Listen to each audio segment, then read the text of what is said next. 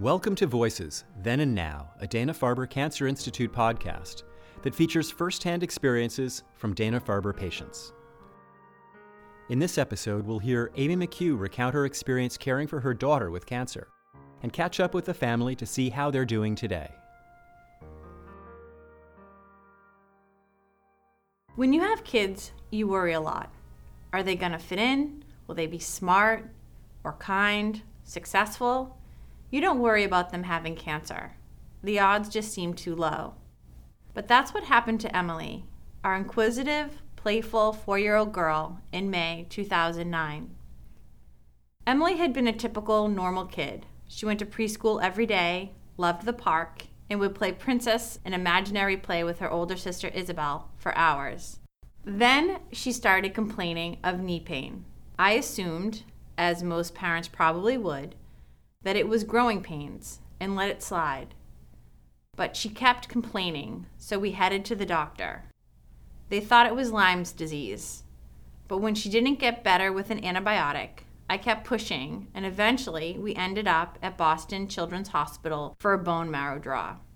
When a team of doctors arrive to talk to you, and the resource person gives your daughter a bald doll with a central line to play with, you know it can't be good. You know it's cancer. We found out that day that Emily had neuroblastoma, which we knew absolutely nothing about.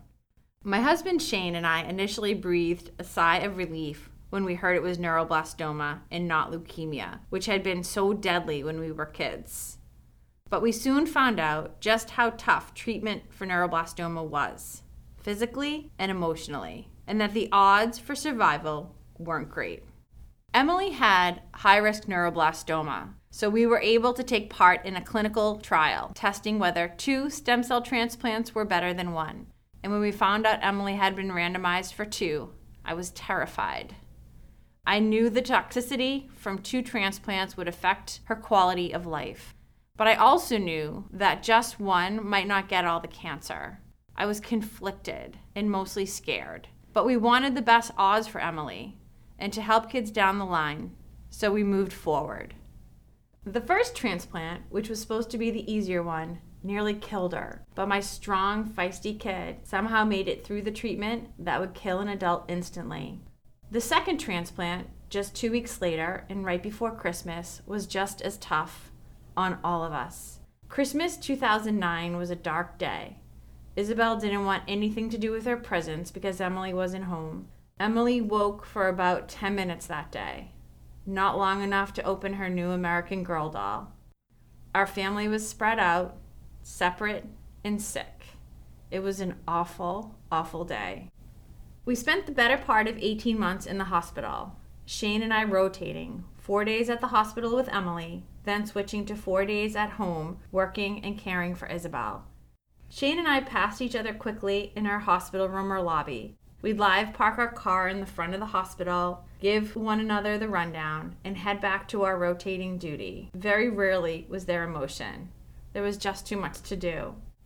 On the rare occasion that Emily was out of the hospital and home, it was almost as stressful. She had a central line and 10 medications. There were always food and hydration issues. I was on and in nurse mode from the time I woke up until the time I went to sleep. I remember coming up every day for radiation, in the snow, driving 2 hours into Boston from the Cape. It was February, and we refused to spend the night in Boston when we could come home and spend some time, any time, with one another. We made our bedroom with a king bed into a mini hospital room and let the girls sleep together every night. Shane often slept on a mattress on the floor, waiting to be woken up with something Emily needed. It wasn't perfect, but at least we were together. It was interesting to see the different ways my husband and I responded to treatment. In the beginning, I made friends with other families on the floor, sharing stories about our experiences. Shane kept to himself. But by the end of treatment, it was the opposite. It just got too hard for me to know the families who were going through the same awful experience. Some of the kids didn't make it. I couldn't handle any more emotion. I was on overload. One night during her first transplant, Emily got sent to the ICU. It was scary for both of us. When my husband and dad got there the next day, I had to leave. A kid a few rooms down had died the night before, and I just couldn't handle it. It was a new low for me. For all the times that I had been able to push through, this time I couldn't. I knew, though, deep within me, that Emily wouldn't die if I wasn't there. And she pulled through, yet again. When we finally came to the end of a long 18 months, I thought I'd be so happy that we'd have a big celebration with balloons and glitter everywhere, the whole thing. But I just fell apart. I didn't get sick once when Emily was in treatment, not once. But when she got home, I got sick with everything you can imagine and was incredibly depressed. We didn't fit in anywhere. We were out of the cancer world where we had been surrounded by people who knew what we were going through and could relate. But we weren't part of the real world yet with a daughter who had extensive collateral damage from treatment. I'd ask myself, do I hold my breath for 5 years and see if she makes it? The worry doesn't stop. Ever. You become so protective of yourself, your kids, your heart. You build this fortress because there's no way you can maintain the emotional output that overcomes you at the beginning. You become almost cold and detached just to make it through. And it takes a long time to let that fortress down because it's really scary to let go. The consequences of this treatment will stay with Emily forever. Her kidneys function at 25%. She has a 65% bilateral hearing loss. She won't be able to have kids and will need estrogen for bone strength and well-being. And there are scars on the rest of us too, ones that aren't as easy to see. But Emily's just as feisty and loud as she ever was. She's smart, she has friends, she plays sports. She never ever says she can't. She always pushes through. It's that will and her sister that saved her life. That was Amy McHugh sharing her experience caring for her daughter, Emily, during treatment for neuroblastoma in 2009. She's now joined by her husband, Shane, and her daughters, Emily and Isabel, to talk about what the experience was like for the family, how they're doing now, and what advice they have for other families coping with cancer. Anytime we had to come up here, even after the fact, were just stressful. You know, when we had to come up for scans, obviously, we had to wait for results, which was always difficult. Always difficult. Because at that point, no one was quite sure if your cancer would come back or not.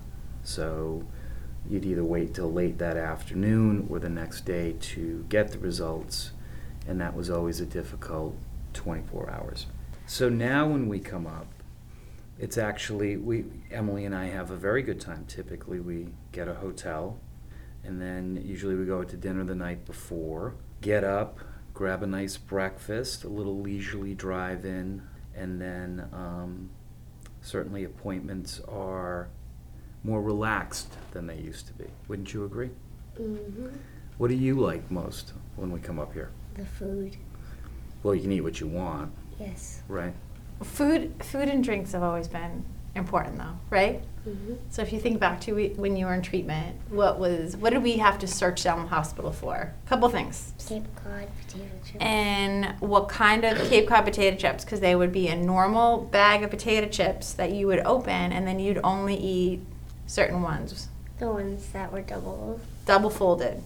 So we went through bags and bags of Cape Cod potato chips because of the double folds. And the drinks, right? Mm-hmm. Well, do you remember the drink?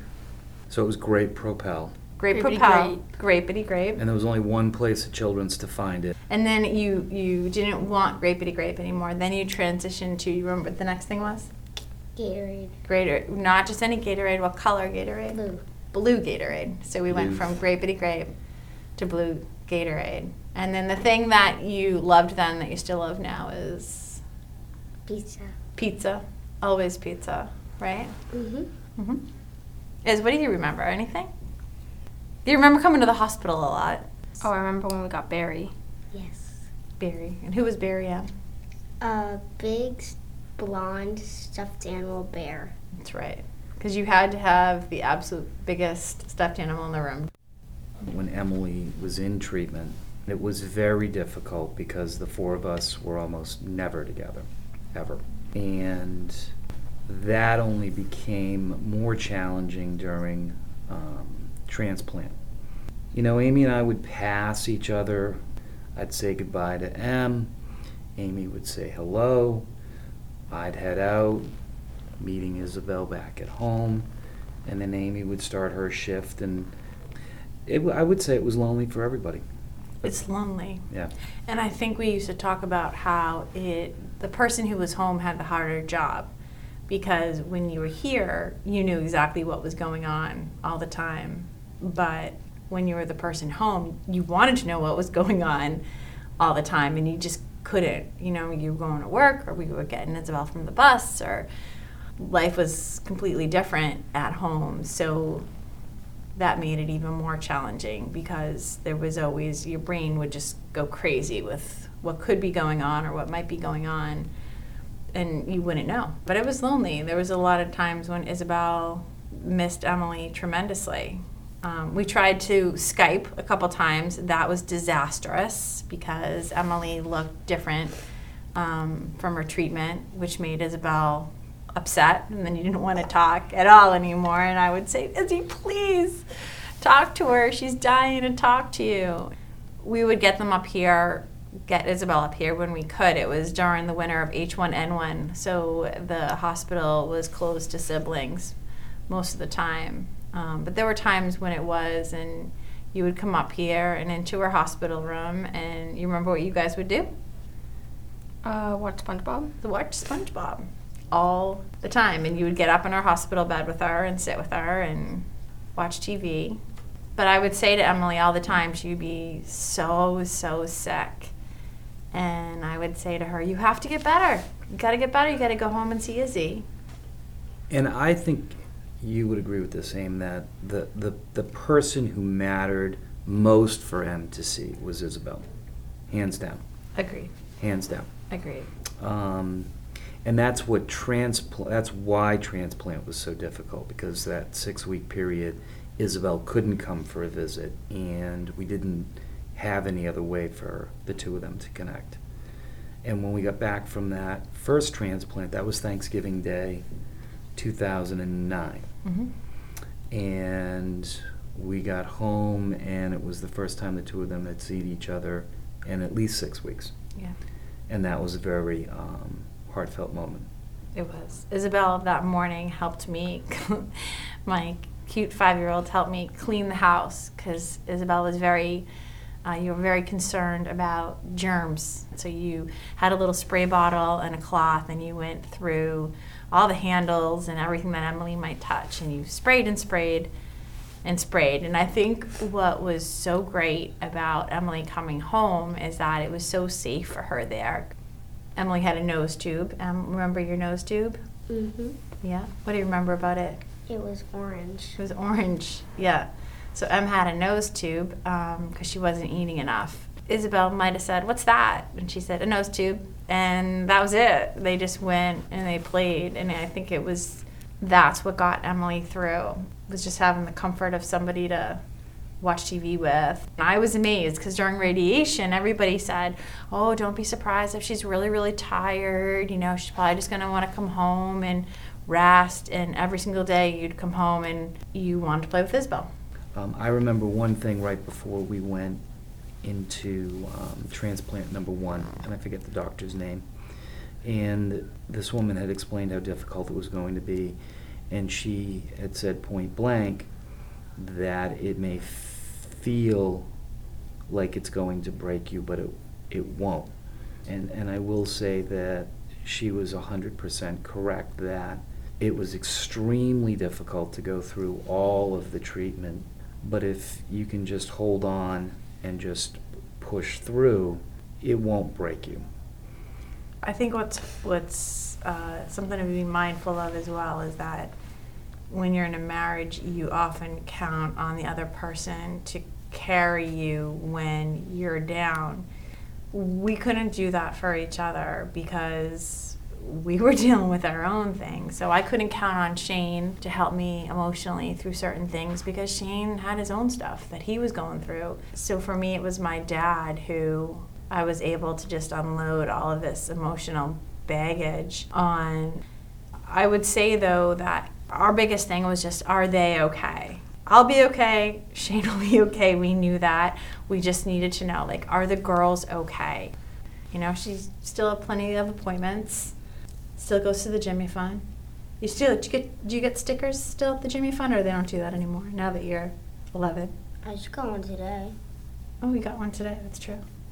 And do you remember when you first started over at the Jimmy Fund and how a bunch of people had to hold you down to do the shots or draw blood? Yes. And what do you always prefer, a shot or an IV? An IV. And why? Because shots hurt too much. Shots hurt too much, right? You should get a flu shot. Should be screaming. She'd be screaming at the flu shot, yet you had just finished years of treatment for cancer, and you would scream at the flu shot. But the IV goes in nice and smooth, you say, right? Mm-hmm. And now you do it better than any adults when we go to get blood drawn. They say, oh my goodness, you do this better than the adults, right? So Izzy, what would you say to somebody, because you're older now, so what would you say to somebody who's going through it right now? Probably to have someone to talk to. Like, you don't need to talk to them, but just in case. What would you say, to somebody who's going through it right now? Have a big supply of your favorite food. Big supply of your favorite food. I actually would tend to agree with that.